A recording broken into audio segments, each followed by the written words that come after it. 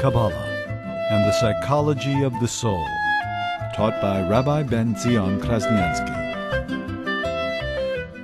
If you think about it rationally, you can have an affair and you can make up for it. Although you may argue it's not so simple, because the Talmud says, if a person sins, and he says to himself, I'm sinning, you know why I'm sinning? I'll sin today, and eventually I'll do tshuva. Eventually I'll do tshuva. I'll start my diet after I have this delicious piece of cake. The Talmud says it doesn't work. Such a person will not be given the opportunity to do teshuvah. So he explains, this is all in the parentheses. So he explains it's not so. The Talmud doesn't mean you cannot do teshuvah. Even in that case, when a person sinned only because he relied on this teshuvah. So it's the teshuvah that caused him to sin, because he felt relaxed. No big deal, I'll sin and I can make up for it later. The Talmud doesn't mean he cannot do teshuvah. It's not, look carefully in the wording of the Talmud. The Talmud says he won't be given the opportunity to do teshuvah. It becomes very difficult for him to do teshuvah, because he's relaxed. And he's relaxed about it. And he thinks, I'll do it tomorrow. I can always take care of it later. He's not worried. But what if a person pushes himself and nevertheless does teshuvah? Then teshuvah helps in anything. There's nothing in the world that teshuvah doesn't help. No matter how far the relationship has got, you can always make amends. And this is the mystery of teshuvah. This is of repentance. This is the divine miracle of repentance. As Alter Rebbe uses the analogy elsewhere, he says it's like, we can transplant a heart, we can transplant an arm that's severed, you can transplant, you can sew together, sew back. But once the head is severed, you can't put the head back. It's all over. Life is over. Teshuvah is the equivalent of severing a head, and yet miraculously, we can't do it physically, but in the spiritual sense, when you spiritually sever off your head, when you do a sin that the Torah says you've cut yourself off from your people, you've severed yourself off from the people, it's all cut off. Nevertheless, teshuvah helps on anything. You can reattach the head.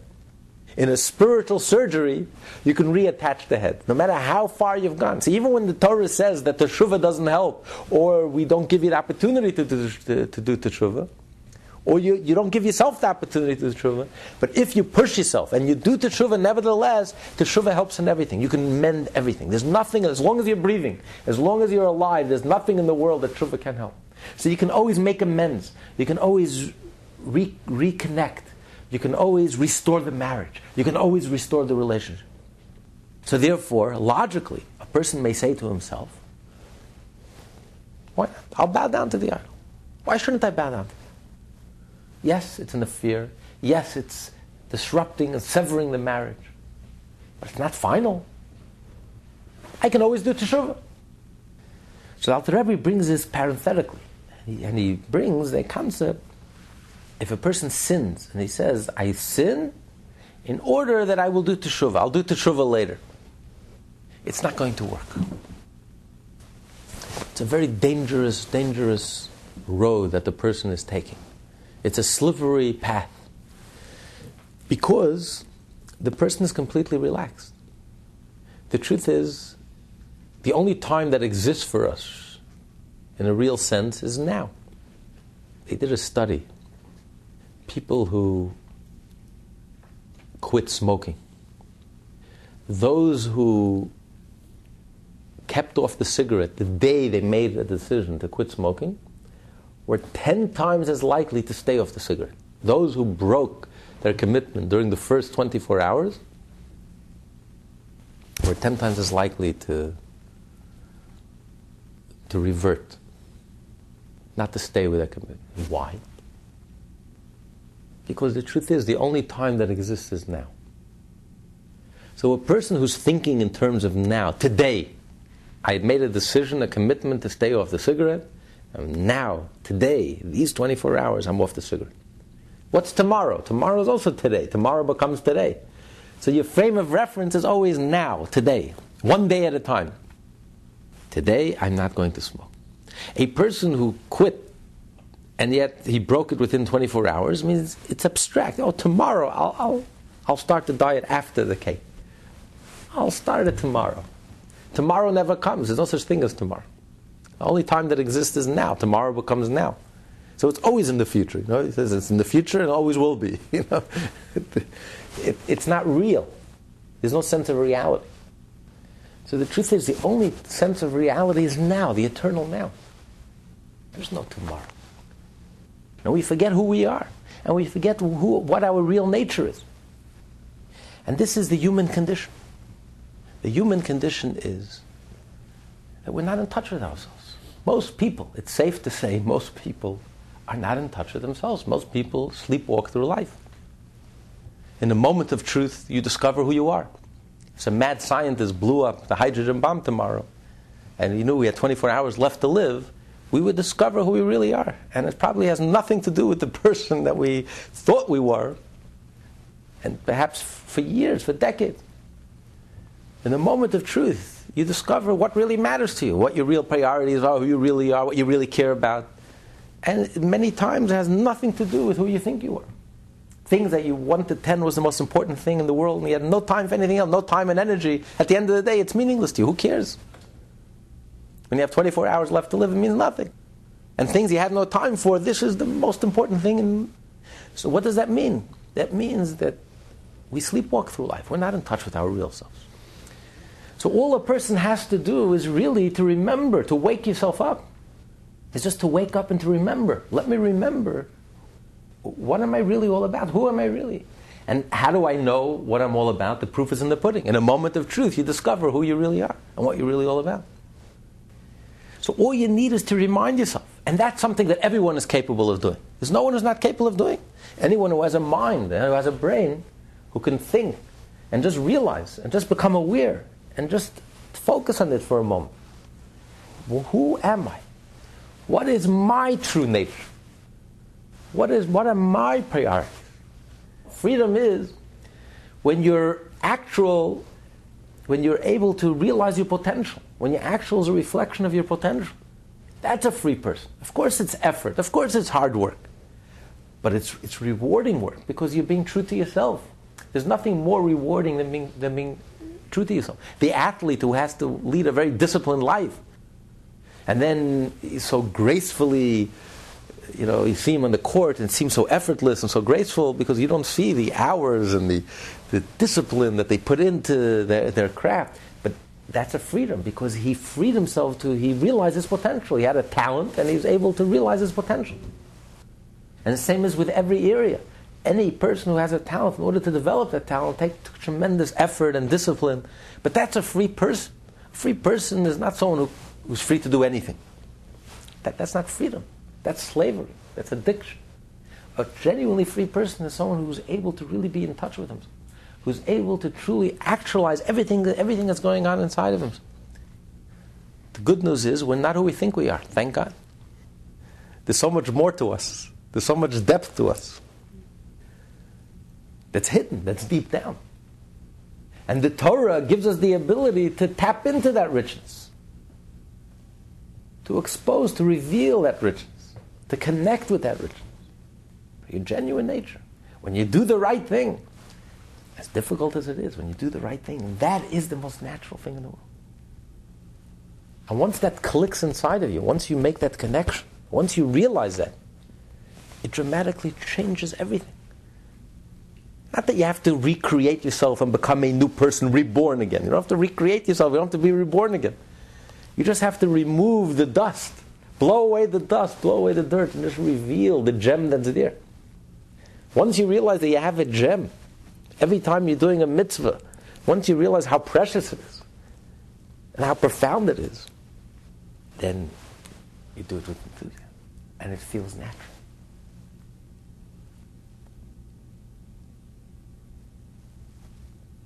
So ironically, by overcoming and making a sacrifice, and overcoming your urge or your instinct, that feels the most natural.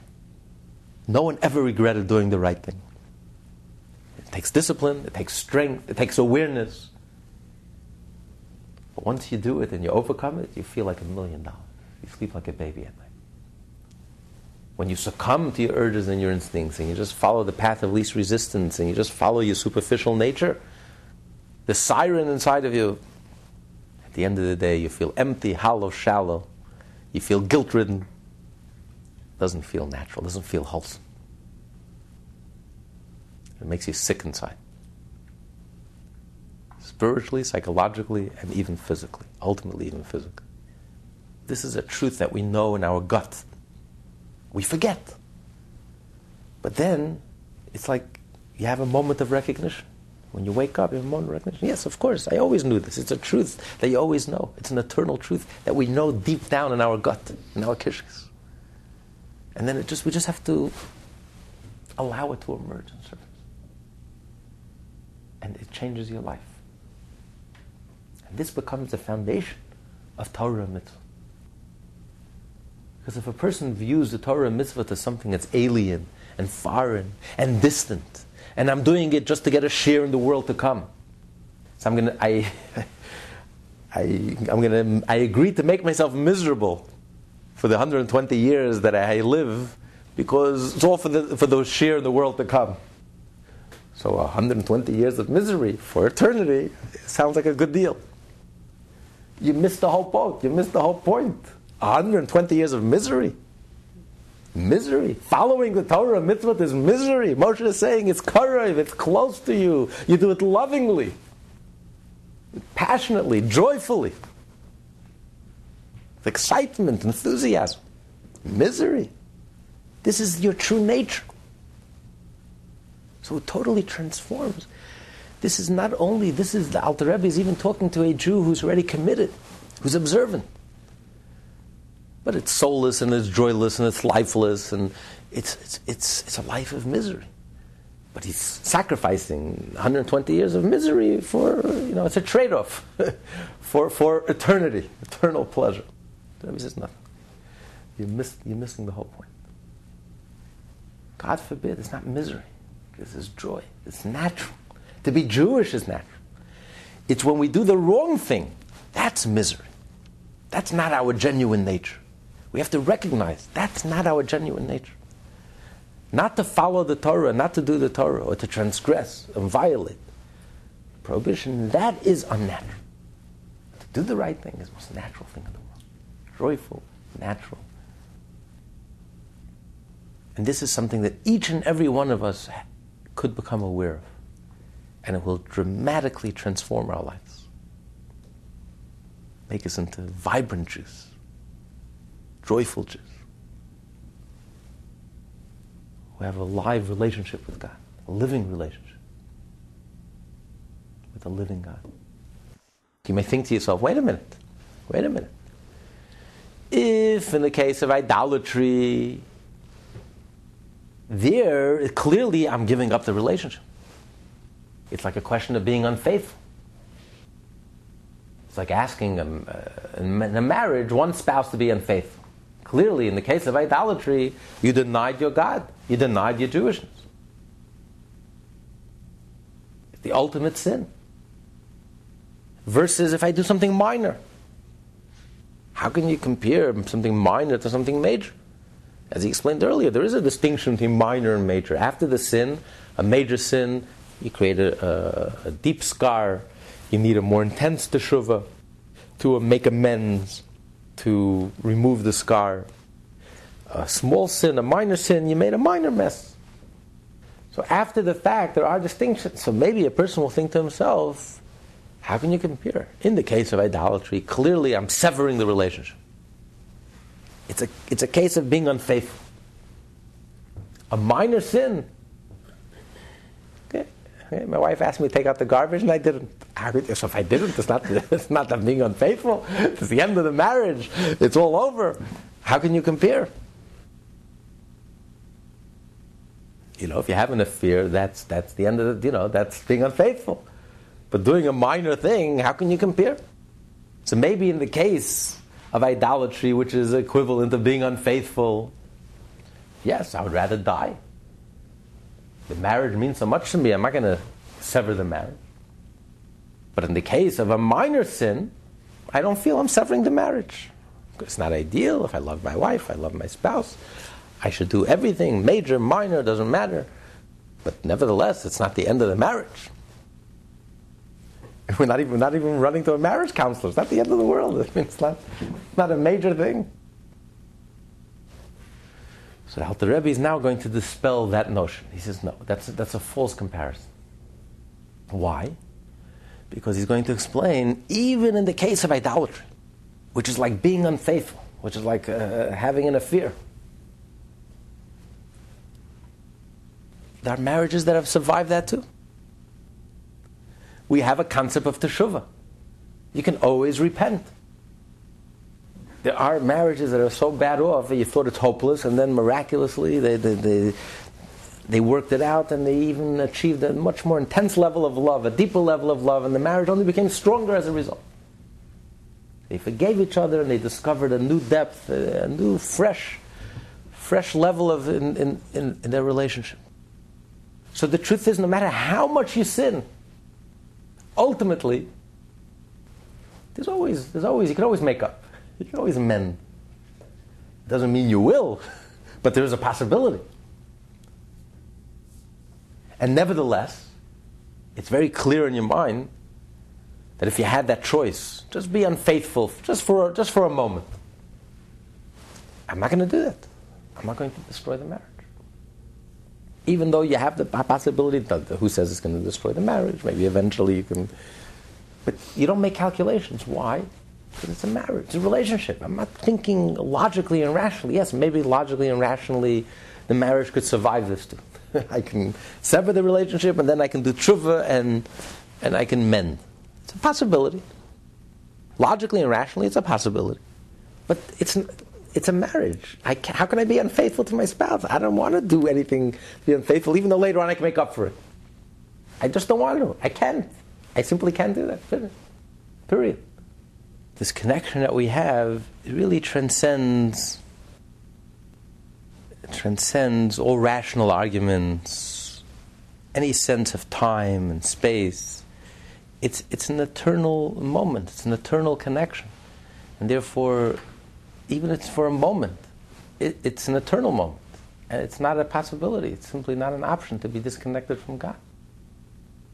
It's not a question of, well, it's only for a moment, and a moment later I can make up for it. Even a moment is a moment too long. Firstly, it's an eternal moment. The slightest moment in time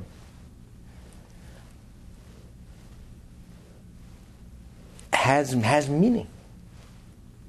If it can affect my relationship, it can affect my marriage, it can affect my relationship with God, then that moment, that slight moment becomes very momentous and becomes very weighty and becomes very meaningful. So what? It's a slight moment. It doesn't matter. The slightest moment, the slightest movement, but it becomes weighty. How can I do anything that goes contrary to that inner connection that I have? How can I be unfaithful? And that's simply not an option. It's simply not an option. So when the person is external, everything is calculated. Everything is time. We live in a framework of time and space. So you make a calculation. This is major, this is minor, this is just a moment, and even if it's a terrible sin, I can always make up for it later.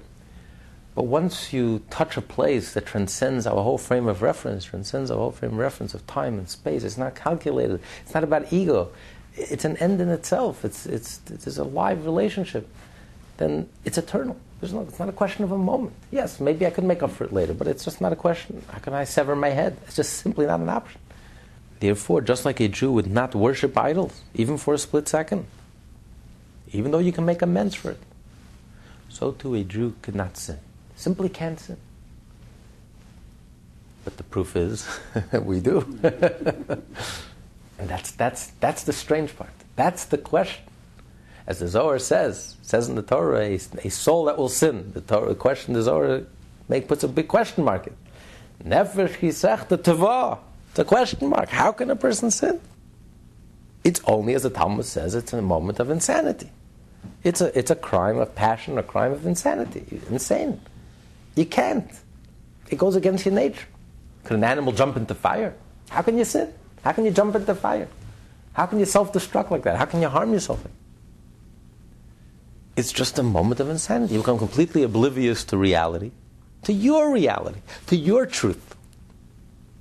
And it's like a dibbuk took possession of you. It's not the real you, as Jackie Basin says. It's not the real you. You have this alien voice speaking inside of you. It's environment, circumstances, evil inclination, but it's not you. And this is reflected in halacha. Halacha states, in the times when the Jewish court had power, if a Kohen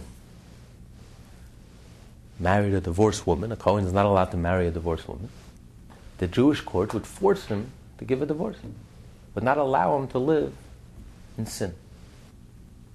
And the question is, Maimonides poses the question. We know in the laws of divorce that it has to be done willingly. If it's not done willingly, it's not worth the paper it's written on.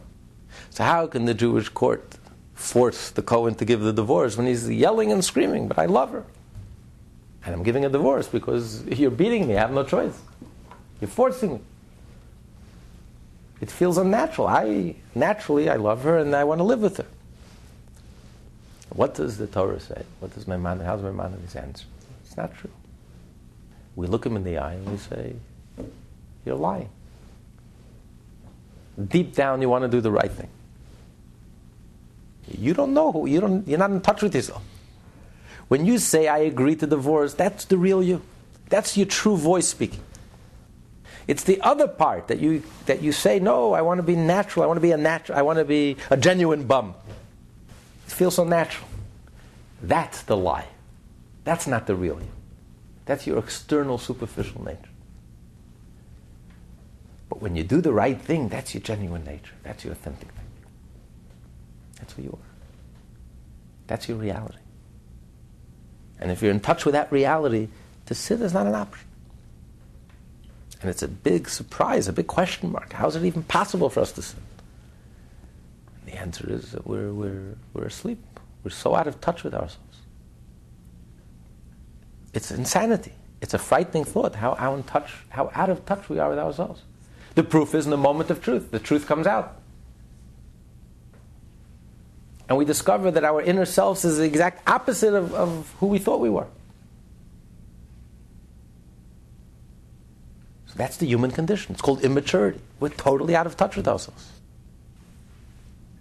So thank God we have a Torah. And the Torah gives us if we're able to take a spiritual x-ray of our innermost being, that's the Torah. The Torah is a spiritual x-ray of who we are.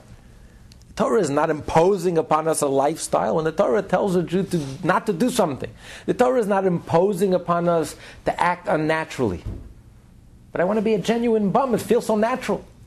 Why should I discipline myself and try to put myself into a straitjacket and don't do this and don't do that? All these artificial societal prohibitions. The answer is it's not artificial, it's not societal. It's divine. This is your nature. This is who you really are. When the Torah says don't do something, the Torah is looking us in the eye and telling us deep down you don't want to do this.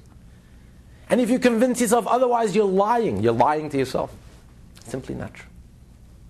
Deep down you want to do the right thing.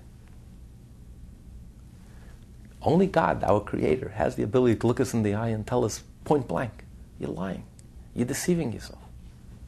The way you're behaving is so unnatural.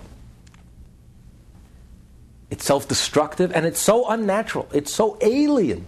It's so foreign from your true nature, from who you really are. You're violating yourself.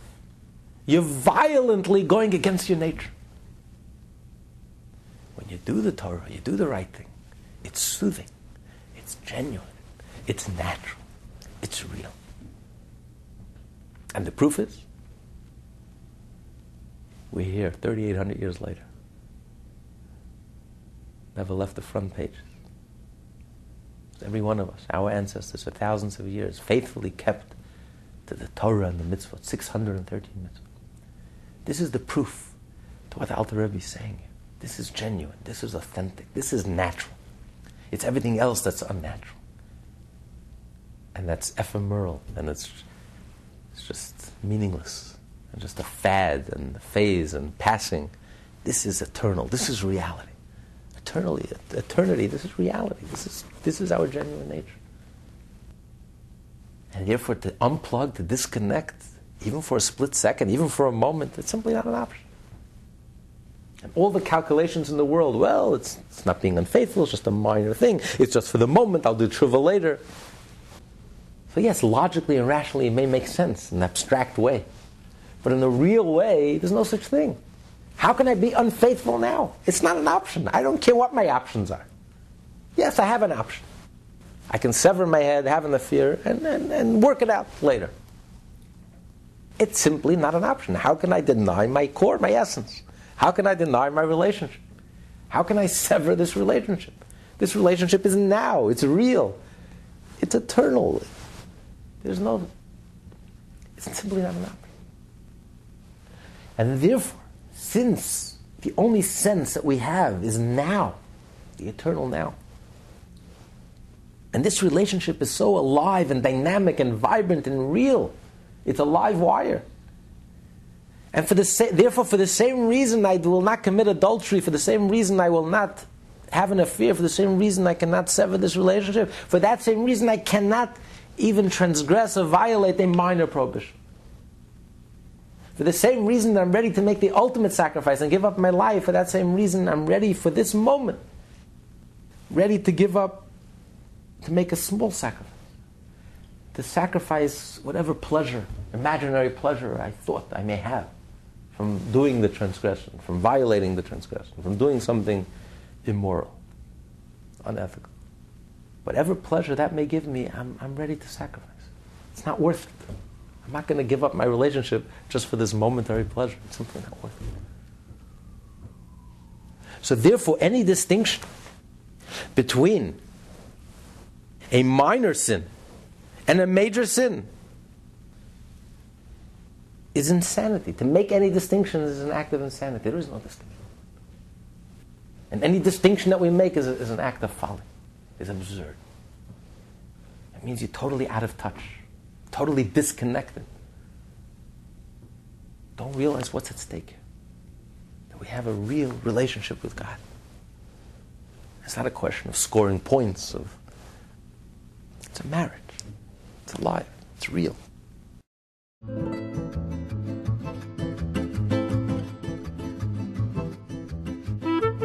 Kabbalah and the Psychology of the Soul, taught by Rabbi Ben Zion Krasniansky.